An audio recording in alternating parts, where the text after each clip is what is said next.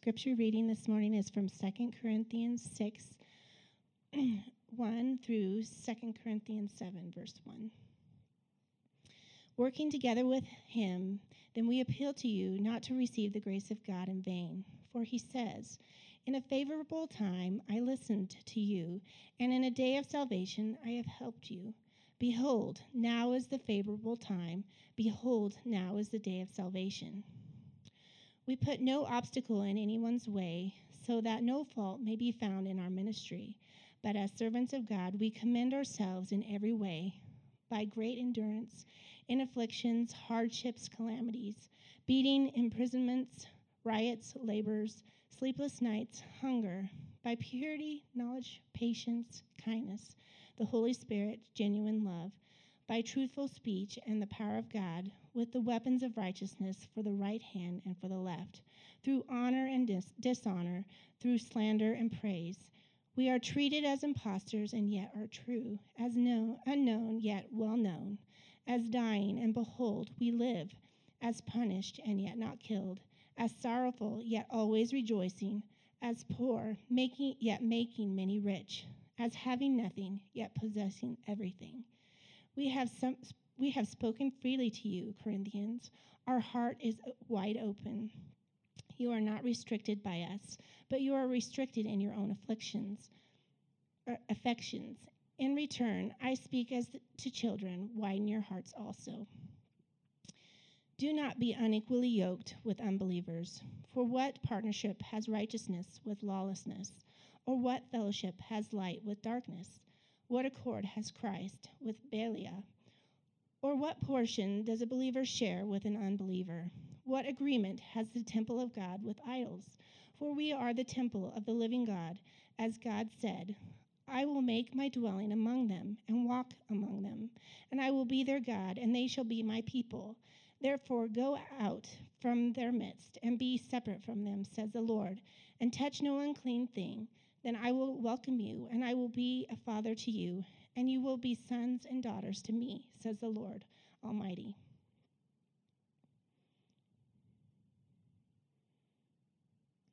Since we have these promises, beloved, let us cleanse ourselves from every defilement of body and spirit, bringing holiness to completion in the fear of God.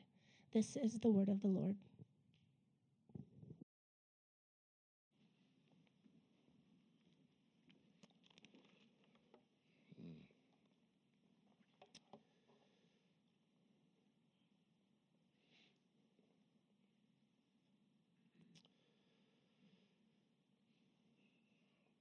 Let's pray.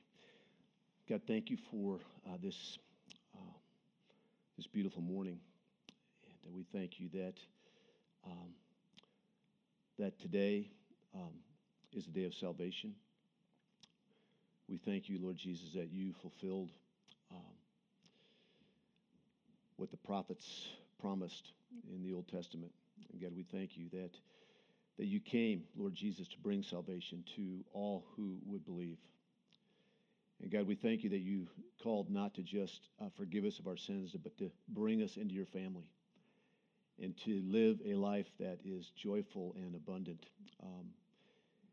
and that we are living in obedience to you, and that we are yoked to you. And God, I just pray this morning that wherever we're at, God, that you've brought us in here from different places this morning and this past week, where some have had great weeks and others have had hard weeks. God, I pray we'd be reminded of your promises, and I pray that your promises would compel us to examine ourselves, to repent, and to be in awe of the God Most High who loves us and who keeps us. And we're just grateful. So God, have your way with each of us this morning. I pray, Spirit of God, that you would change us from one degree of glory to another. It's in Jesus' name we pray. Amen. Good morning. So we are continuing in 2 Corinthians. As Ryan said, I've titled this sermon this morning, "The Yoke is on You." And there is a yoke on you. There's a yoke on each of us. And I pray that we would be reminded from the Word this morning that there is only one yoke that ends in lasting peace, and that can bring joy to us today in spite of whatever our circumstances are. Jesus said in Matthew 11:28-30, he said this to those who were still trying to work their way to the Father. He said these words, and these words are for us today, this side of the cross. He says, "Come to me, all who labor and are heavy laden, and I'll give you rest. Take my yoke upon you and learn from me, for I am gentle and lowly in heart, and you will find rest for your souls. For my yoke is easy and my burden is light." A yoke is a wooden piece, cross piece that is fastened around the necks of two like animals so that they can pull a cart or a plow. And in a yoke on two animals only works when the animals are either the same animal or a like animal of same size. Otherwise, they will be fighting against each other. Jesus said, "Take my yoke upon you." And today we're going to see Paul exhort believers to not be unequally yoked with believers. So we are yoked. Every day, whether we know it or not, we're yoked to something. We're either yoked to the world systems or the lust of our flesh, or we are yoked to Jesus. In our gym, I've been paired up at times with a man who is much taller than me. And that works in a partner WOD when there's not a bike involved. When there's a bicycle involved, when it's my time to get on the bike, I can't touch the pedals, and it's a burden. It's frustrating. And when he gets on the bike, his knees are hitting him in the chest. And it is not fun. Have you ever seen a father-child three-legged race? That's just an oxymoron. It shouldn't happen because it's a burden on the child and the dad, and somebody's going to get hurt. Jesus' yoke is easy, and his burden is light. But when Christians become yoked to the world systems or yoked to the lust of our flesh, Paul tells us that we can look in the mirror and know that we have received the grace of God in vain. You see, being unequally yoked and receiving the grace of God in vain are two sides of the same coin. We're going to talk about that today. And we're going to be encouraged today to be yoked to Jesus and not to the world by three things: by remembering the promises of God, by purifying ourselves, and number three, standing in awe of God or revering God. Just a high-level reminder that Paul is writing 2 Corinthians, the second letter to the Corinthians, to a minority in Corinth who are wayward. They're professing Christians, but there's no evidence that they're Christians. They don't belong to a church. They aren't in fellowship with believers. There's no increasing desire for holiness, and there is no appetite for God's word. We know people like this. We know people who profess Jesus Christ as their Savior, but there's no evidence by their life that they belong to Jesus. They don't have a church family. They're not in fellowship with anybody. There's no increasing desire for holiness, and there's no appetite for God's word. Some professing Christians are more yoked to matters of conservative politics than they are to loving God and loving others. And there are other professing Christians who think they're loving God and loving people by editing what the Bible has to say about human sexuality and marriage. Many professing Christians are yoked to world systems and to politics and to the lust of the flesh rather than being yoked to Jesus. If there's no evidence of being yoked to Jesus over a period of time, progressively I'm talking about, we all have days, I know I have days, where if you were to look at my life, you go like, man, he is yoked to something other than Jesus. But if there's not a progressive sanctification, if there's not an increasing evidence that we're being yoked to Jesus rather than being yoked to the world systems and yoked to the lust of our flesh, how can we say that we're Christians? How can we say that they're Christians just because they profess Christ? You may know people who have professed faith in Christ, and for a while their life proved that out. You look at their life and go, yeah, that's a Christian.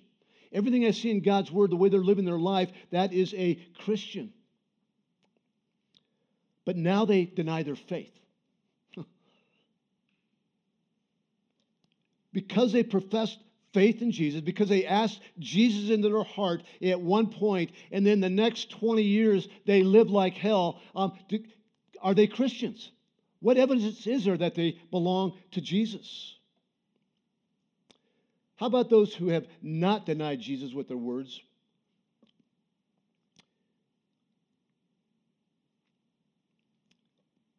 They profess Jesus today. I had a friend in high school that we came to Christ, we think, at the same time in Malibu, Canada, through Young Life.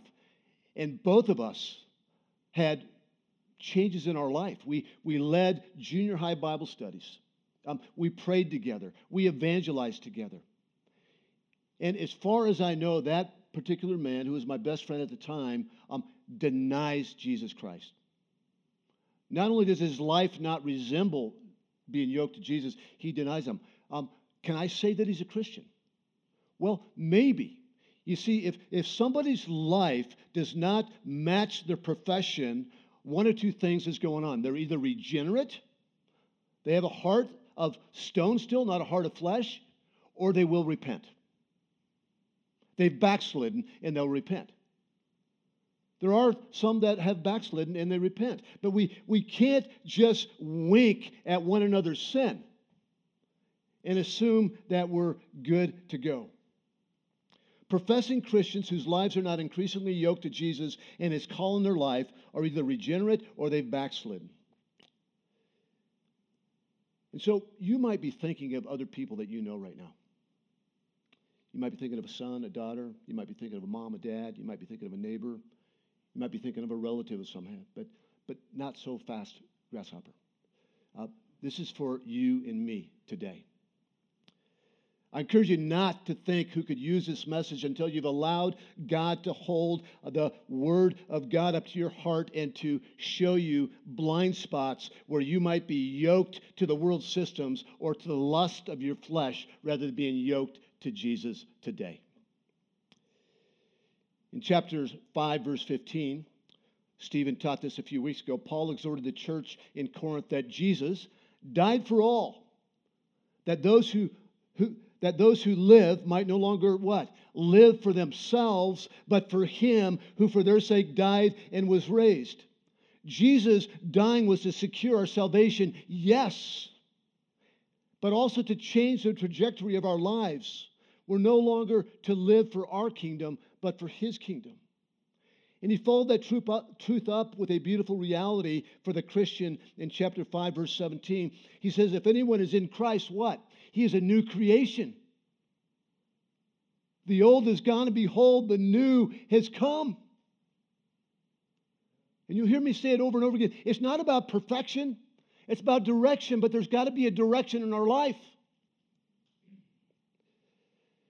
Paul summarized chapter 5 with this life-altering truth in 5:21. For our sake, for your sake, He who knew no sin, you know it, He who knew no sin, the perfect one, became our sin, so that what? So that we might become the righteousness of God.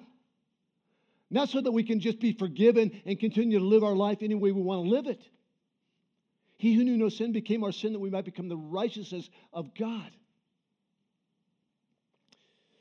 Paul is writing to an unrepentant minority in the church of Corinth who are listening to and following the false teachers and as a result have dismissed Paul and his message. These false teachers have one foot in the world and one foot in the church. And like many false teachers, they teach half-truths. If you ever watch some of the TV preachers, you're going to go, wow, that was good. Then a minute later, you're going to go, look, wait. That's not even truth. It's half-truths. And these false teachers most likely have a message of health, wealth, and prosperity.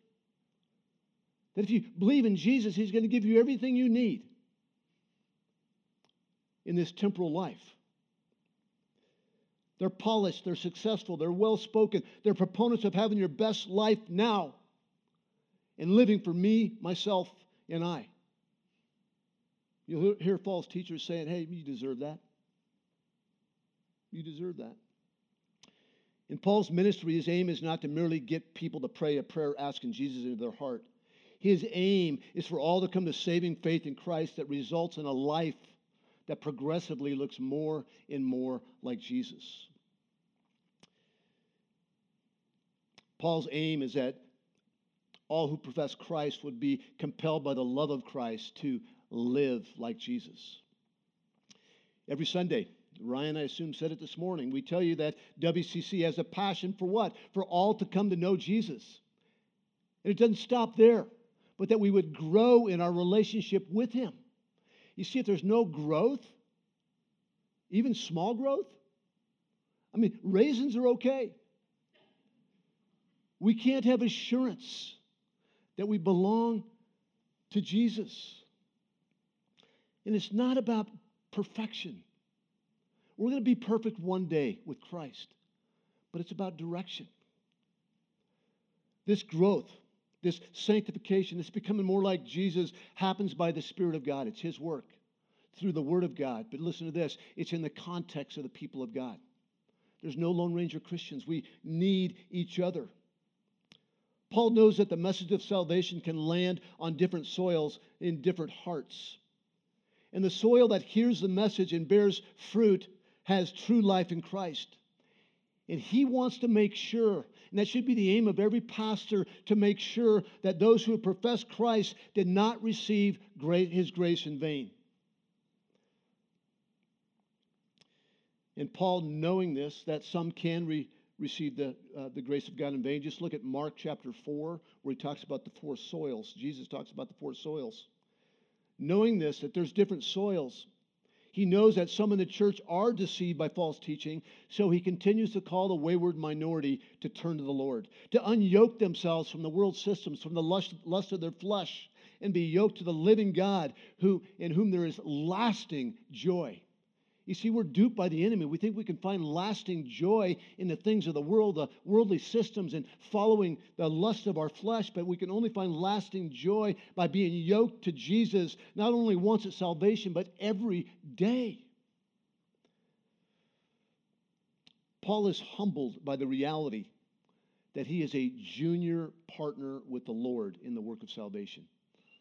And I debated whether to use that term. But we truly are partners with the Lord. It's His work ultimately. But He's given us the message of reconciliation, that we are messengers of the gospel. God makes His appeal through us when we share the good news. And when the proclamation of the gospel lands on fertile hearts, the Spirit of God breathes life into hearts of stone and who then become converted with hearts of flesh. You see, when we speak the message and the Spirit of God breathes life, the new comes and the old starts to fade away.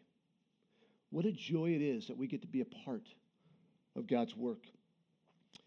In chapter 6, verse 1, Paul says, therefore, that working together with Him, then we appeal to you not to receive the grace of God in vain. God's grace is a marvelous, scandalous reality in this world. It's undeserved mercy poured out of the heart of God onto and into sinners. But it must be received. To reject God's grace is to squander it. To resist it is to say, no, thank you, I'm good. And if we appear to receive God's grace, but then go back to our former lives, we receive the grace of God in vain. We trample upon God's grace. And I would submit to you that many of us do this on a regular basis by justifying or ignoring all sorts of sin in our life. In order to not receive God's grace in vain, we need to regularly be reminded of God's grace and be reminded that it's an act of power to train us for godliness. We should never feel relieved when somebody simply steps up to an altar call. We don't do altar calls here. We call people to Christ. And if you do not know Jesus Christ this morning, it's a call that today is a day of salvation. But how do we know if somebody is truly a Christian? Is that their life will progressively look like the life of Jesus. The end for Paul isn't a profession of faith, but a changed life. Paul loves the church in Corinth as his own children, and he won't stand by as they ruin their lives and make a mockery out of the cross of Christ. He longs to see proof of their conversion for the glory of God and the joy of the recipients and for the good of the mission. And when we receive God's grace in vain, we profess faith in Jesus for the forgiveness of our sins, yet we continue living like hell. It means thinking we can have our cake and eat it too, in the sense that we want the fruit of salvation without yoking to Jesus and his commands. We're all happy. Who wants to go to hell? Everybody wants hell insurance.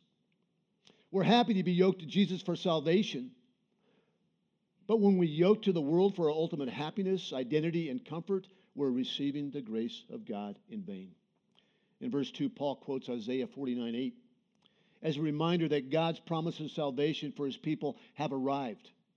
And he quotes Isaiah 49:8 as a promise, an Old Testament promise, for he says, in a favorable time I listened to you, and in the day of salvation I've helped you. And then he states the fulfillment of that promise in Christ. Behold, now is a favorable time. Behold, now is the day of salvation. This is both a call to proclaim the gospel and to live it out. Jesus, the promised Messiah, has come and died for the sins of the world. Now is a favorable time. Now is the day of salvation. The ark of salvation, the door is wide open. It's open for all to come into. One day when Jesus returns, the door of the ark is going to slam shut. Today is a day of salvation. It's a favorable day. The sun is shining, and one day the sun will set. This minority that Paul is writing to has closed their hearts to Paul and his message. And he appeals to them by the way he lives his life, not by his words. Have you ever thought about that? That our testimony, not only evidence of our salvation, but our testimony is most powerful when our proclamation matches our life. And I think one of the reasons that we live in a post-Christian culture in America now is it's not the government's fault. It's the church's fault. Because the church ultimately looks no different than the world. We have a gospel proclamation, and the world looks at it and goes, wow, like your churches are dividing. I don't see any confession of sin. I don't see any forgiveness in your church, and you're calling me to repent from my sins when you're not doing it as a church? We see in verses 3 to 10, Paul giving proof that authenticates his position and his message. Notice that he doesn't prove his ministry and the message by saying he has a blessed life. By saying, come to Christ and you won't have any trials. Come to Christ and you will have a full bank account and a new car and a big house and a perfect marriage like mine. No, he says this. He says, in our ministry, we put no obstacle in anyone's way so that no fault may be found with our ministry. There's no greater abomination, in my opinion, than professing Christ and living like hell. It mocks the cross of Christ, and it taints our mission. In our network of churches, we just had a pastor whom I love and whom I value, who preaches the gospel and preaches God's word in a way that affects change in lives of people. He's one of the best communicators of God's word I've ever sat under. And a month ago, it came out that he's been in 8 years of multiple adulterous relationships. What does that do to the cross of Christ? What does that do to our message? That's a massive example. But when our lives don't progressively match our message, we receive the grace of God in vain, and it ruins our testimony to an onlooking world. So Paul says we put no obstacle in anyone's way. He's not saying he's perfect, but he says he strives for perfection so that no fault may be found in our ministry. But as servants of God, we commend ourselves in every way. And how does he commend himself to the church? With 9 different ways. He starts with 9 ways that he commends himself in his message. First, he says is that we commend ourselves to you by great endurance. That we're called to endure. That in this world there's going to be trouble. But we're to endure it. And then he gives 9 types of trials that he endured. By great endurance, 9 types of trials. And by the way, we're not called to these particular trials. You don't have to experience all of these trials in order to walk with Jesus. But one of the characteristics of a Christian is one who endures.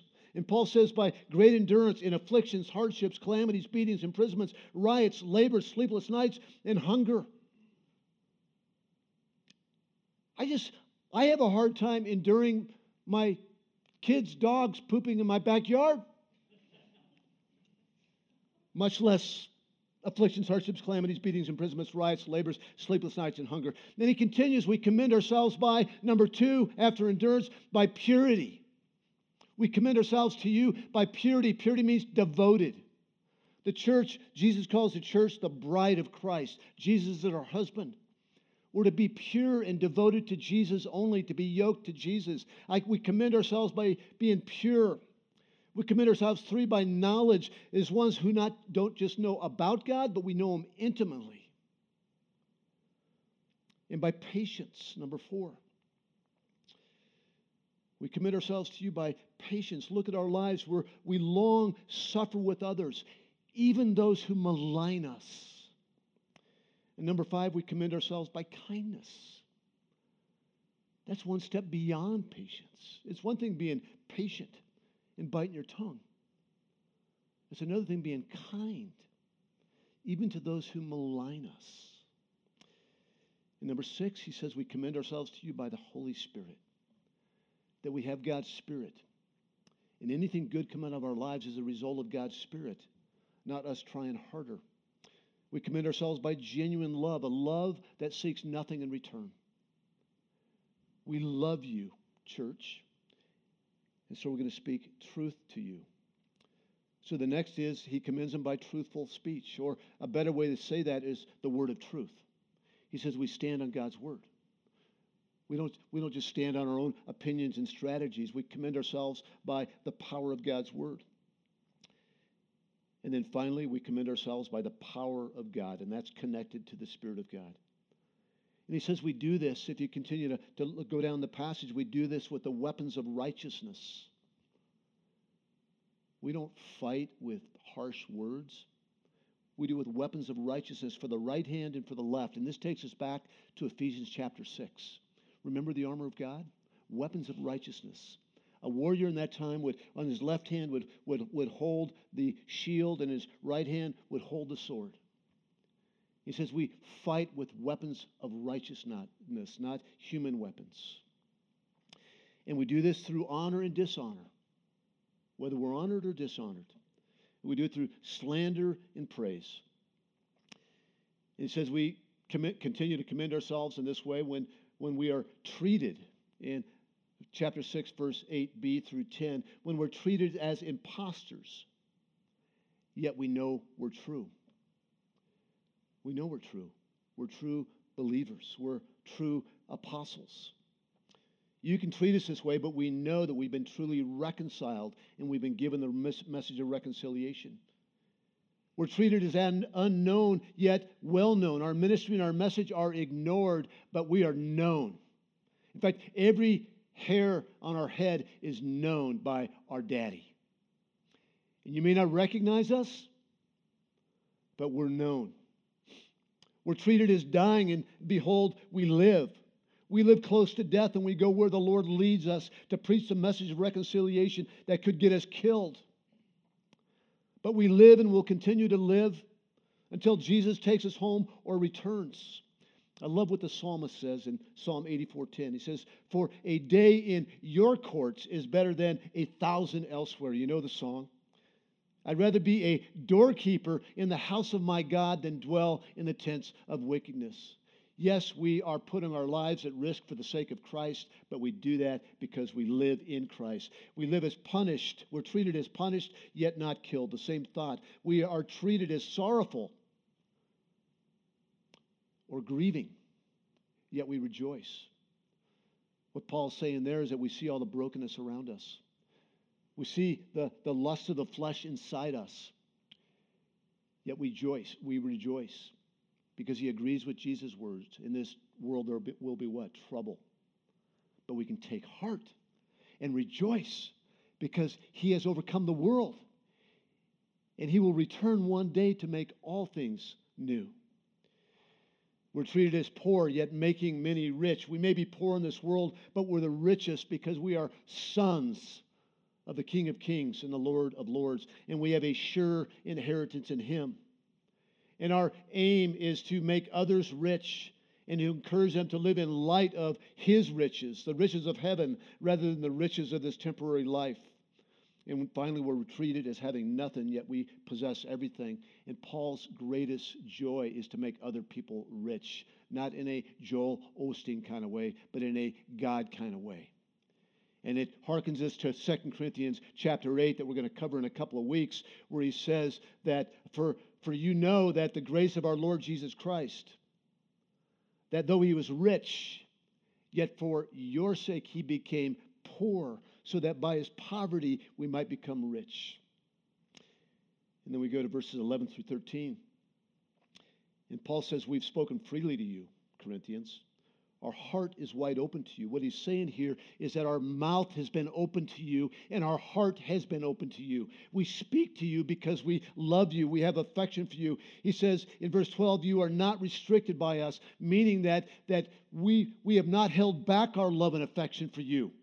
You're not restricted by us, but you are restricted in your own affections. You've withheld your love and affection from us. We spoke the message of reconciliation to you, and you believed it. And now you're living in a way that tramples upon the grace of God. So our mouth continues to be open to you, not just to proclaim the gospel so that you're saved, is that we want to see you purified. Because we love you, our hearts are wide open to you. We're your spiritual parents. We risked everything. We sacrificed everything in order for you to receive the riches of Christ now and forever. And we will not close our mouth or our hearts to you. We will continue to pursue you because of our concern for you. You've withheld your affection from us. Open your heart to us and to our message and repent so that you might have assurance of salvation and once again experience the joy of your salvation. And this is the beginning of church discipline. And I know church discipline is something that we're scared of, we're afraid of. But church discipline is the way that we should live with each other. When we see one another like going stage left, running away from the gospel, yoking to the systems of the world and to the lust of the flesh, it's not loving to close our mouths to one another. What's evidence that our hearts are wide open to one another is that we open our mouths to one another and go, what are you doing? Who are you yoked to? Turn from that. What's going on in your heart? Turn and be yoked to Christ. Paul's serious about sin. And I couldn't resist this, but he's not yoking around. Dad joke. And he wants the yoke to be on you. The yoke of Jesus. Do you want to know if you've received the grace in God in vain today? Ask yourself, are you more yoked or in step with the things of the world than you are of Jesus? What are you looking to for ultimate comfort, identity, and happiness? He tells us in 14 through 15 to not be unequally yoked to unbelievers. And this isn't just people. This is the systems of the world. This is our unbelieving flesh at times. And what Paul isn't saying is that we should abandon all relationships with unbelievers. We should have deep relationships with unbelievers. Some of my best friends are unbelievers. And they're not projects. I love them. I love them deeply.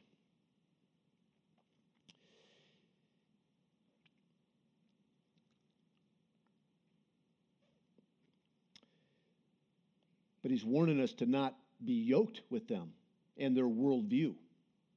And he goes on to say, for what partnership has righteousness with lawlessness? Or what fellowship has light with darkness? Or what accord has Christ with Belial? Belial is a name for Satan. Or what portion does a believer share with an unbeliever? You see, believers and unbelievers have different operating principles and worldviews and aims. Just as Christ has nothing to do with Satan and light has nothing to do with darkness, so the believer must not be intimately yoked and in partnership with an unbeliever.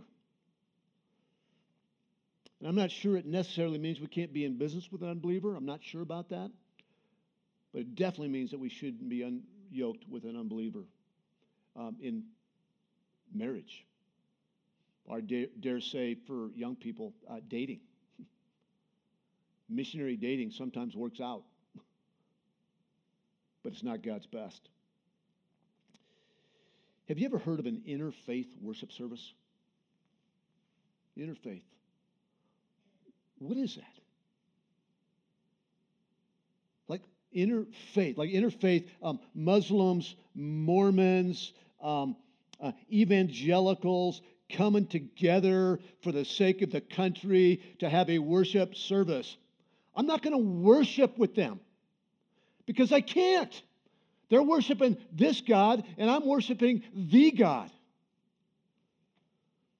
In the town of Windsor, there's two groups of pastors. There's one group that I would call evangelical that meet once a month to pray. And quite frankly, I haven't made it there. I'd like to make it there because I'd like to yoke with these men who believe that Jesus is the only way to the Father. But there's another group of pastors that's ecumenical, that don't believe the same things that I believe. And I'm not going to yoke with them. The church is going two different ways. There's one part of the church in America that is coming over here, and they're having the holy huddle, and they're separating themselves from the world. And they can't be salt and light that way. And there's another aspect of the church that is bringing the world in. And what Christ has called us to do is to yoke to Jesus and His Word. To stand on the gospel of Jesus Christ that says we're to love everybody and serve everybody. To welcome everybody. But at the same time call sin, sin. And that's where this church is going to land, in this progressively secular culture. We're going to love people in the world. We're going to have friendships with people in the world. But we're going to call sin, sin. And we're also going to let them know that we are sinners, saved by grace. And our sin is no worse than their sin. In the same way that we need a Savior, they need a Savior.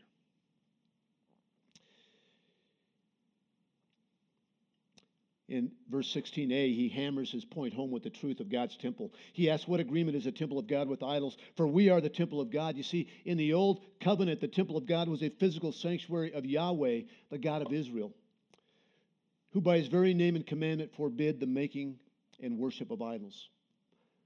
We have idols.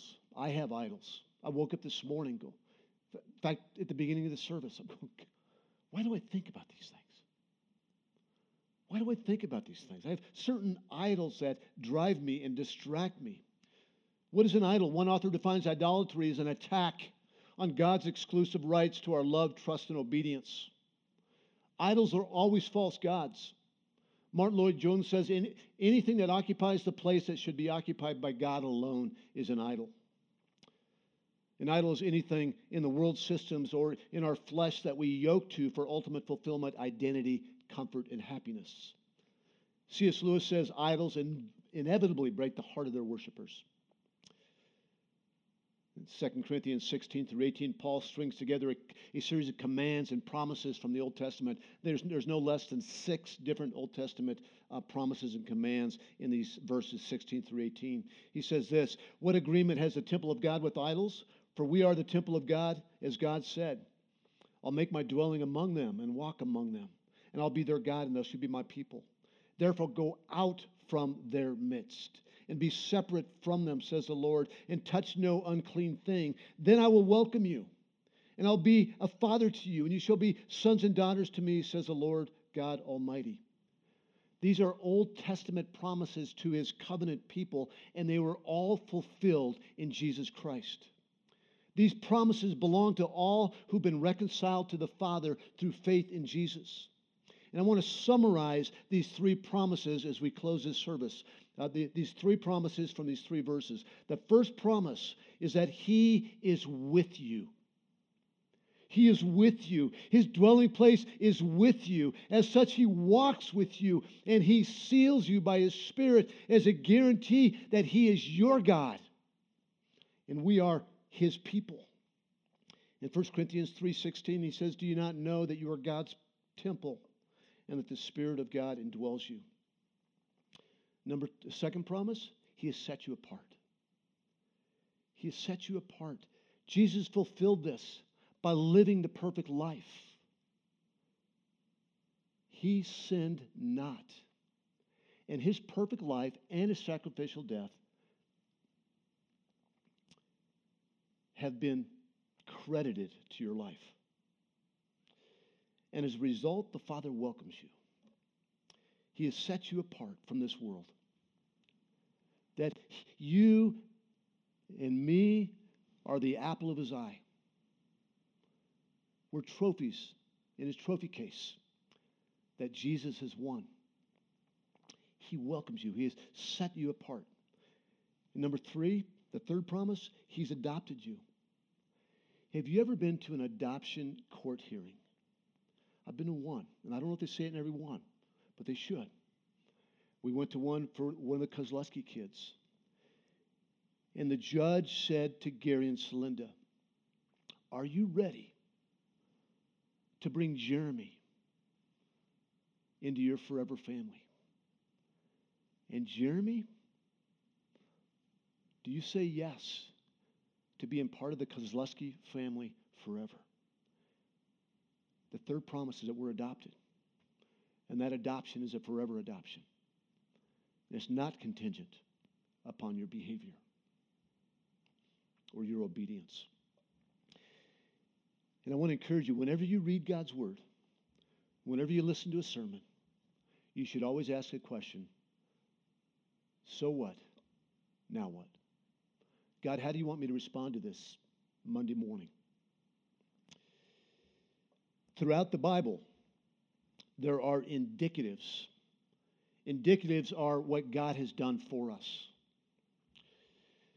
And indicatives should always fuel the imperatives of Scripture, how we respond in obedience to the indicatives.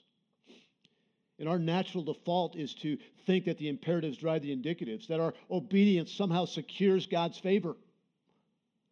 But in the gospel, it is God's favor already won by Jesus Christ that compels our obedience. In chapter 7, verse 1, we see this dynamic as Paul exhorts the Corinthians to obedience based on God's promise rather than exhorting them to holiness as a way to secure God's promises. He says, "Since we have these promises, beloved, let us cleanse ourselves from every defilement of body and spirit, bringing holiness to completion in the fear of God." So I want to send you out with these 3 reminders. If you don't want to take the grace of God in vain, if you want to be yoked to Jesus rather than being yoked to the world, remember this. First, number 1, remember the promises of God. Write them. on your forehead. Put them on the fridge. Remember that He indwells you. You've been set apart and you've been adopted. Remember the promises of God. Number 2, purify yourselves. Cleanse yourselves. You do that by naming the idol that you're yoked to. Name it. Understand why you lust for it. Repent of it. Receive God's forgiveness. And find a yoke fellow or yoke fellowess to walk with. God's done this in my life recently here. Where there's a few areas in my life where I feel like I haven't been finding victory, that I've been yoked to. And I found a couple of yoke fellows. One, of course, is my wife, Nancy. Yoke fellowess. Find a yoke fellow to walk with. And number 3, be in awe of God. Revere God. Fear God.